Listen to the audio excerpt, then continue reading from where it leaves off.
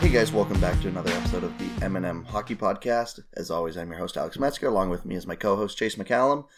Today we will be recording two podcasts. This one will be going out right away, and then the next one will be our division preview that you hear in a couple days, probably on the Monday, I would assume. So this one, we've decided there were so many RFA signings since we published our last article, or recorded our last podcast, I should say, that we figured we should do a one for just all the RFA signings that have happened. So we're going to do that, and I figured why not start with the biggest one. We have Mitch Marner. We'll go with that. I think this will probably be the longest talking one because there's a lot to discuss about this. So after a lot of discussion, a lot of rumors out there, Mitch Marner signed 6 years for a $10.893 million cap hit. Chase, what are your thoughts on this deal? The Leafs are Go away, Larry. The Leafs are a better team with Mitch Marner than without him, but I think it's fair to say Kyle Dubas pretty clearly lost this negotiation. Yeah, I would say that's fair. Sorry, I'm trying to deal with Chase's cat jumping on our mic right now. Yeah, I would say that's fair. I think that this is definitely an overpayment given anything you want to look at in terms of comparables. There's nothing to suggest he should have made this much on a 6-year deal. Maybe not even on an 8-year deal. I think that Leafs fans are going to be happy that he is back in the lineup, but at the same time, yeah, this is a bad negotiation by Kyle Dubas. Yeah, it kind of sucks because, Mitch Marner will most likely provide more on-ice value than his contract implies still. I think Dom had him as a 76% chance at a positive value. But it just sucks that everybody else has managed to get a deal on their RFAs because they don't have as much leverage, and the Leafs basically just paid market price for Marner. Yeah, well, you always hear the market shifting thing, and the market really hasn't shifted. I mean, we'll get in some other RFA contracts next, but this broke and some others leaked, and they were a bunch of bridge deals at a very reasonable price. And I just, yeah, the biggest problem I have is that the Leafs never really seem to even try to play hardball with Marner. From the very beginning, it was like Marner wanted 11, and the Leafs were like, I don't know. And then even a week ago, or a couple days before the contract got signed, a report came out saying, oh yeah, the Leafs know they're probably not going to get fair value, and they're just accepting that. It's you can't just accept that. I have a theory that I'm going to run by you. So there's a book called Never Split the Difference, and ironically enough, it's actually on a list of books Kyle Dubas recommends people to read. From Mike Colligan produces these lists, and in this book, it's like an FBI negotiator talking about, or a former FBI hostage negotiator talking about negotiations. And one of the tactics he talks about is the extreme anchor. And his theory is if you go into a negotiation unprepared and the other party hits you with an extreme anchor, i.e. Marner asking for $11 million immediately, if you're unprepared, you will immediately jump to your max. And that feels like exactly what happened here. Yeah, I would agree with that. It just, I don't know if they were unprepared for I feel like they couldn't have been unprepared for what he was going to ask, though. It felt normal. We've known for over a year he was going to want exactly what Matthews wanted. So, I don't know if all credit to Marner's agent. Oh yeah, people are ripping on Ferris. He did what he had to do to get his money. He's laughing all the way to the bank. It's a ground-breaking contract for Mitch, a player like Mitch Marner. And don't get me wrong, I hate when I say that Marner, when you have to say Marner's probably a little overrated by the general public and this contract is definitely overpriced. That doesn't mean he's a bad player. He's a very good winger. No, he should be a top 15 player in the league over the next 6 years, the length of this contract. But that doesn't mean it's a good thing to pay him way more than what other teams are paying players of a similar quality. Yeah, and so I think where I'm at with it is I think Dubas is still a very good GM, but I think, no one's going to be perfect. Everyone's going to struggle somewhere, and I think it's fair to say that Kyle Dubas struggles at big RFA negotiations. I personally haven't liked all three of the way he handled the big three, if you will. I think Nylander, you got to a price that it took you 5 months extra than it probably should have, and even that was probably an overpay for how long you waited. I do think the conversation about the Nylander contract would be a lot different if his PDO was better last year. I don't think because when he signed the contract, we were like, this is not a good deal for how long you waited. Like, it's still a great... The contract itself, especially given what the other two signed for, is amazing. That is going to be one of, if not the best contracts in the league. Yeah, it should be a good value contract. So, like, it's not like... And, like, I think the Nylander one, it's not like he did bad on it. It's just... Considering Nylander waited out for 4 months, and it clearly affected him to start the year, that is a big problem with... I think you can say that's not great negotiating. Yeah, like, it wasn't ideal, but I don't really think it was... I just don't think it was handled great at all. I think it could have been handled much better, and I think... Like, I don't think it should be in the same bucket as the Marner negotiation. No, it's not, but it's not good either. Like, I don't... fine. I don't think the way he handled it was good at all. Fair enough. Like, I don't know. I don't think it was that bad. I think if he got shooting luck last year, everyone would have been perfectly fine with it. Because one of the big arguments with Nylander is about how, sure, they signed him in December, but it's not even like they got a full year out of him because everyone is willing to, or everyone thinks that he was not that good last year.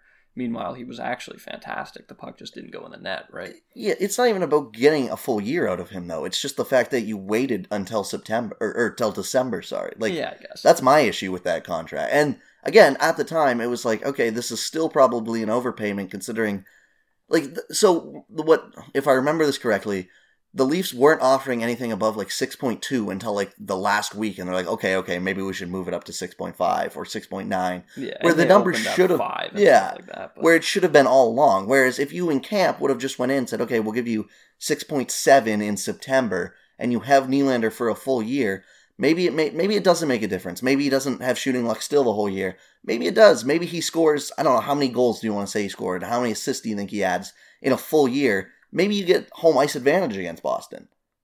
Like I get that possible, doesn't... But, like, I don't think William Nylander not playing or signing till December 1st made his PDO bad last year. Not for the whole year, obviously. By April and March, I think it was very obvious that he was playing very well. He just didn't have any shooting luck. Yeah, like his net impact last year. Look at his RAPM chart compared to Sidney Crosby's from 17-18. And they're alarmingly similar because shitty years like that happen to everyone. Yeah. Even Sidney Crosby. I think that Nylander, at the beginning of the year, clearly needed some time to get ready. Yeah, that's expected when you sit out all of training camp in, 3 months of the season. But 3. Yeah, because it's December 1st. But, yeah, my problem was that the negotiation wasn't handled well because they tried to play hardball, and then there's a difference between playing hardball, where I think they should have done it with Marner this year, where it's like, no, we can't give you an overpayment by $2 million. And there's a difference between playing hardball, where it's like, no, we can't give you a fair contract based on market value. Because, like, Nylander's comparable was David Pastrnak, and you could argue that he should have made a little less than Pastrnak. But when you adjust for the cap inflation, it's about the same. Yeah. So, like, I just don't understand why they didn't go until $7 million. Like, why they waited so long to get to almost $7 million when that was the number everyone knew they were going to agree around anyways. Yeah, like, okay, it could have been handled better, but, like, yes. I feel like if William Nylander just had luck last year on his side, it wouldn't even be mentioned, really.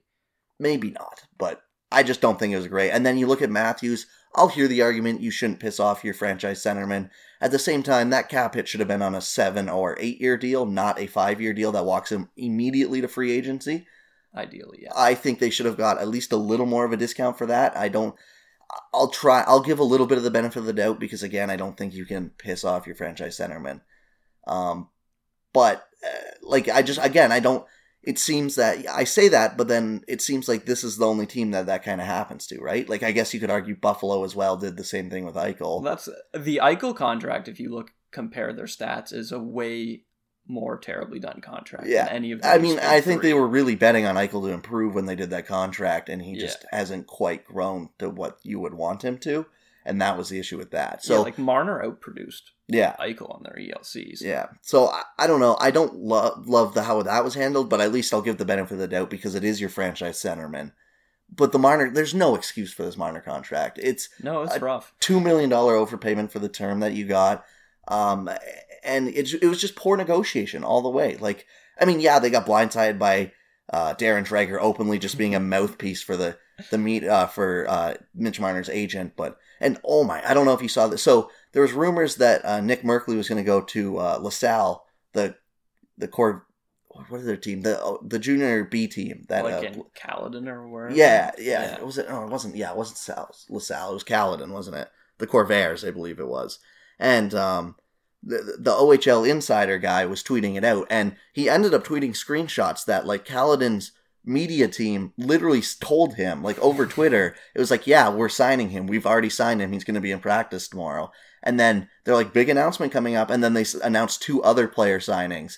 And Darren Dreger was like, Nick Merkley's agent says this isn't true. And then he had the guts to go, why don't you attach a name to this account?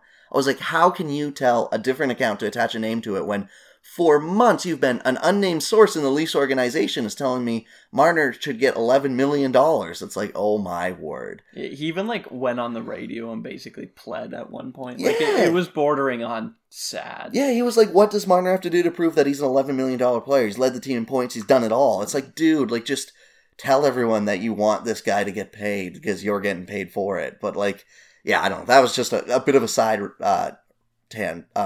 rant there. But yeah, I just don't think this Marner negotiation was well done. I also think that the switch from Leafs Twitter immediately from, wow, this is a bad contract, to, oh, you're making fun of us because we're paying our good players? Wow, what a bad situation, was quite the switch in literally 24 hours. I kind of understand that, yes, it's better to pay your RFAs than some 28-year-old UFA, but at the same time, the people saying, oh yeah, no, this Marner deal's not actually that bad, we had to pay him, but also the people were saying trade Marner literally 48 hours prior, so. Yeah, well, like, 2 things can be true. Like, this can be a terrible RFA contract relative to his comparables, and the Leafs can still be, like the second most likely team to win a cup in the next 5 years? I mean, I think if I'm a Leafs fan, the thing I'm encouraged by still is that Kyle Dubas has found ways to get young, cheap, or not even young, but cheap talent to fill at the bottom of the roster. Exactly. Their forwards are so top-heavy that they need to be smart with the bottom of the roster. What's the thing that analytics preach the most? The extra 2% coming out of the bottom of your roster. That's exactly what Kyle Dubas is going to need to do now, and it should be exactly what he's equipped to do better than most, if not all, the GMs in the league. Yeah, I think the concerning thing for me would be the defensive structure. We kind of went over that in our division preview, but I mean, even just looking at their defense next year, they have one guy signed past next year, and that's not Jake Gardner, Morgan Riley, which is a good guy to have signed. But then Muzzin's up, Barry's up, CC you would hope they let walk, but you never know. Dermott's up. Who else is up? I think that's the big names, right? Yeah, pretty much. Like Marinson, Hall, and Schmaltz are all up that are on their NHL roster right now. But, you know, like their entire top 4 other than Riley is up, so they're going to have to figure out what they're going to do in terms of re-signing guys. Dermott, you will get a contract extension. You know that. Yep. It'll be interesting to see if they find one of Muzzin or Barry to stay, depending on the price tag. I would assume Muzzin would be the more likely. Maybe I think CC. Yeah, I mean, maybe. I feel like Dubas won't tolerate another year of CC, though. I hope not. Let alone multiple, but you never know. I would say out of Muzzin and Barry, Muzzin is going to be the cheaper one, so that leads me to believe that he would probably be more likely to stay. Yeah, it would probably be whichever one you can get cheaper. Yeah, and I mean, Barry's already asking for $8 million. I feel like his points are going to light up this year on this team. I was thinking, that was my first thought too, but he's going from, I believe, the top unit power play in Colorado to William Nylander and friends playing the second unit power play in Toronto. I guess so, but I also think there's something to be said about always being on the ice with someone who can score in Toronto.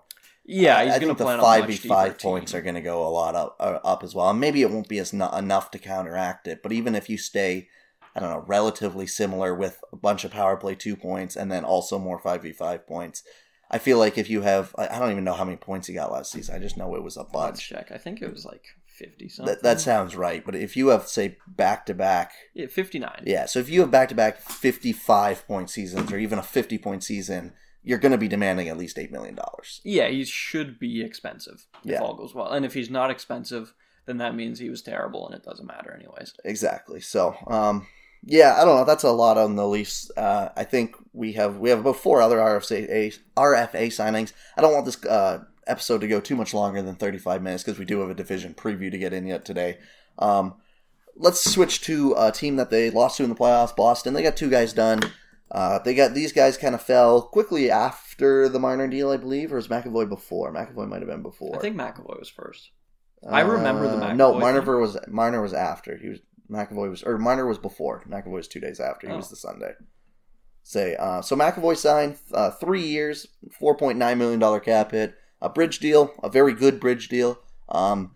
I think it makes sense for both, at least for Boston. I think it makes enough sense for McAvoy. You know, everything pointed to he loves Boston. He wants to keep competing for a cup, and this is kind of what you have to do to buy in to do it. I mean, he was one of those weird RFAs. He was the class 10.52. Yeah, he couldn't be offer sheeted, so that kind of influences the price a little bit too. But I think just overall, like doing the 3-year deal, especially for Boston. I mean, it's no secret that this core is reaching the end sooner rather than later on a cup runs.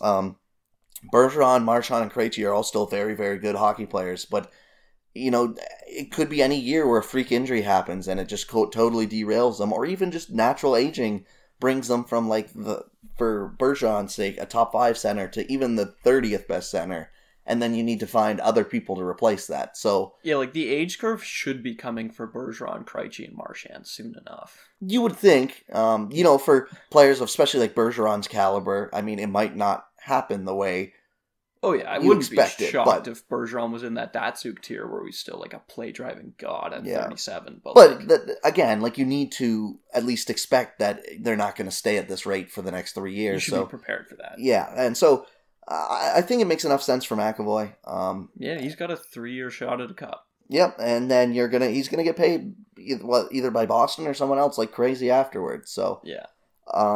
For Brandon Carlo, I don't know. I think it's a fair deal. I think Carlo's pretty overrated. Agreed. But he's still a fine defenseman. 2 years at 2.85 is not going to hurt you at all. Yeah, I think can do worse, I guess. I think for your 4th defenseman, that's a fine thing to pay.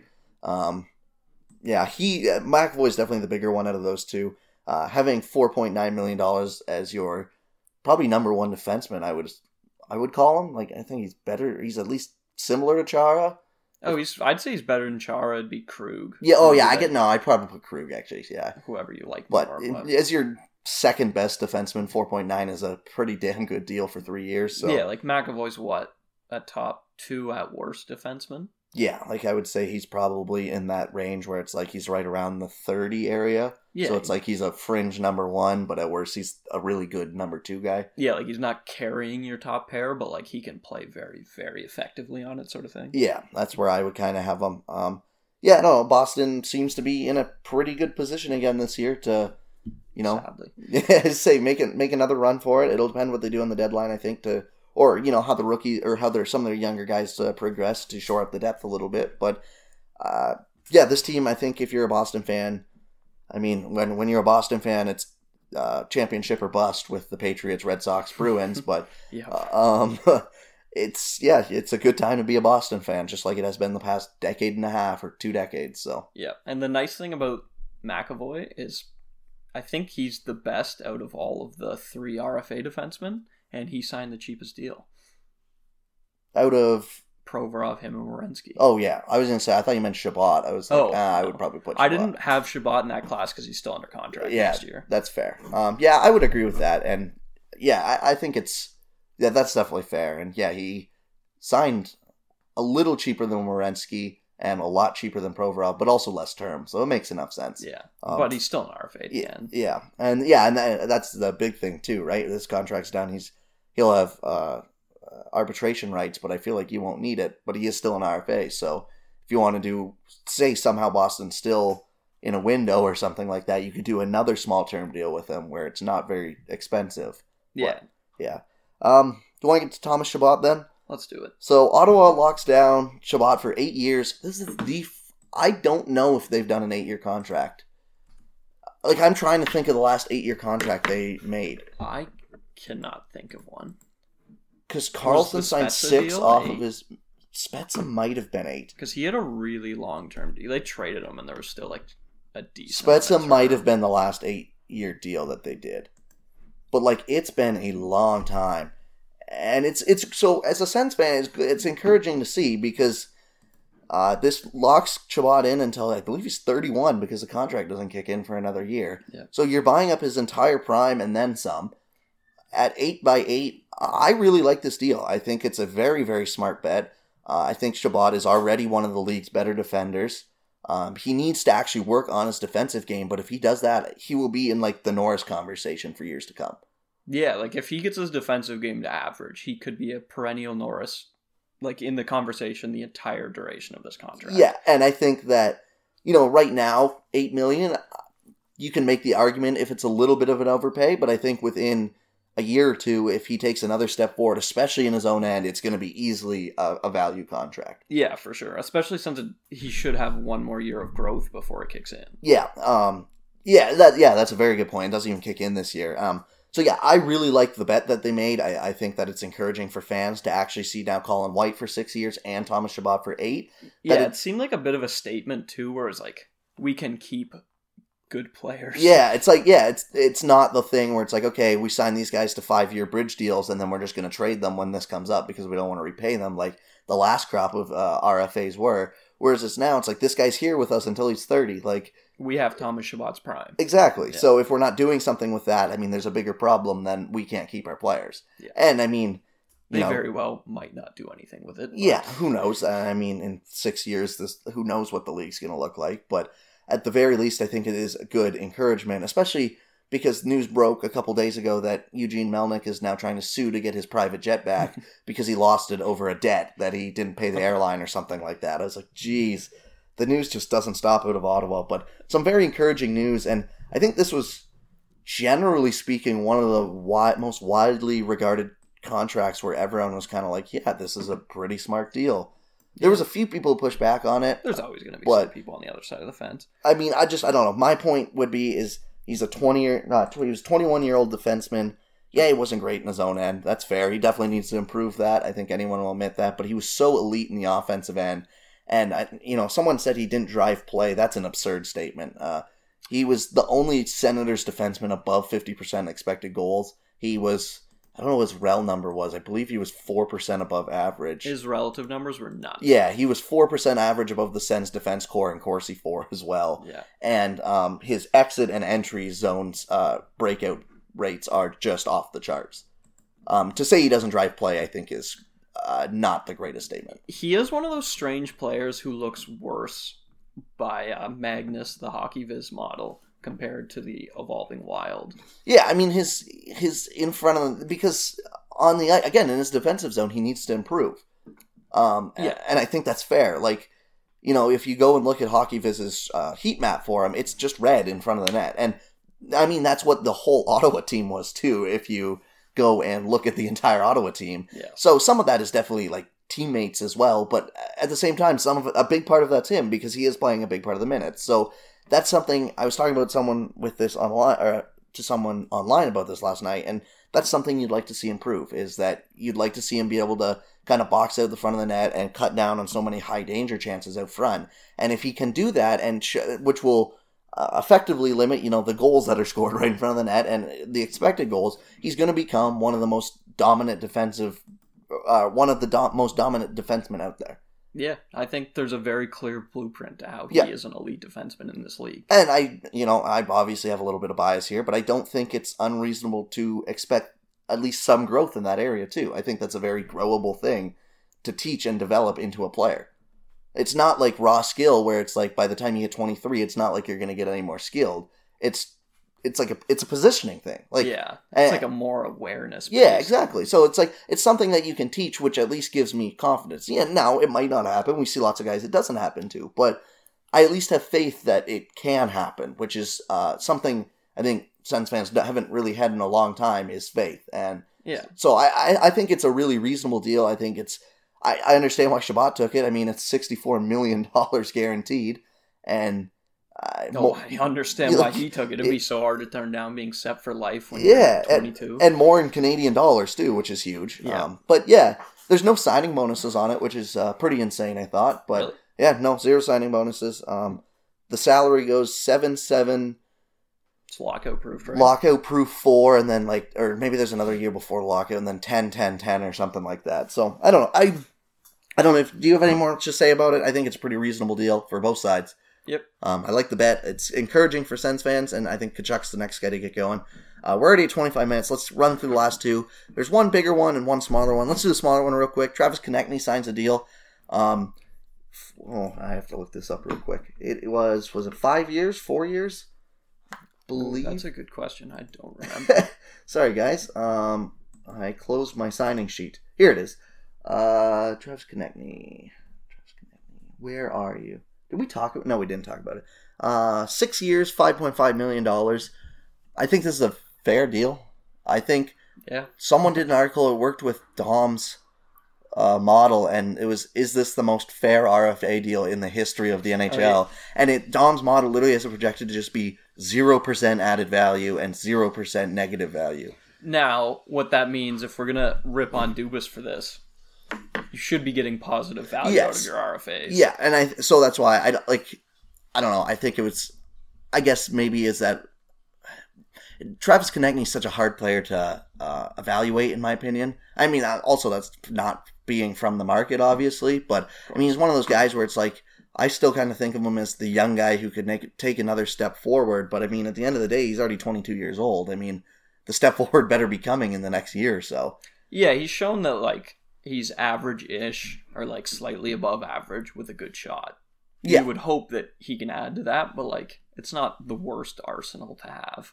No, not at all. And I think like a $5.5 million contract, even if this is all he is. Yeah, and I mean, and his penalty differential is fantastic. Yeah, I think that Philly's probably banking that he takes another step forward and becomes his own, play driving kind of guy that can really drive a line going forward. But I don't.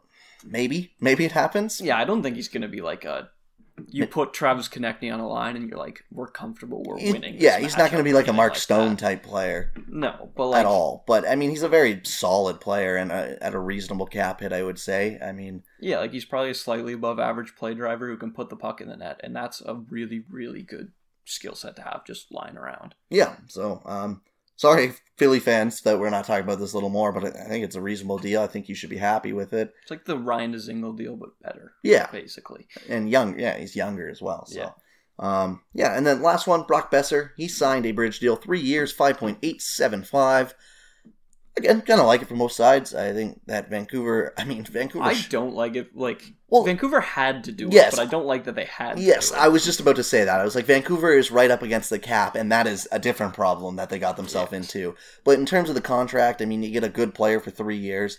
Besser, you get to bank on yourself scoring a bunch of more goals, playing along Elias Pettersson for 3 more years, and then you can cash out after that. So, I think Besser's a solid player. I mean, he can put pucks in the net. Forward. He can put comfortably pucks in the net, which is one of the biggest skills you need in the NHL, or people in the NHL are looking for.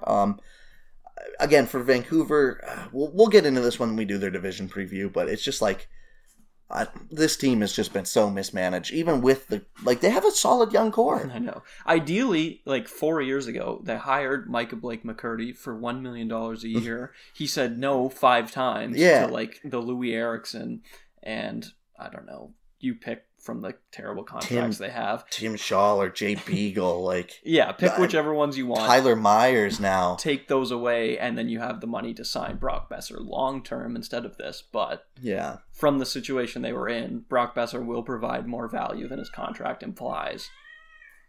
Yeah. Larry. Yeah, sorry, that was just Gat in the background. Yeah, definitely. Still going.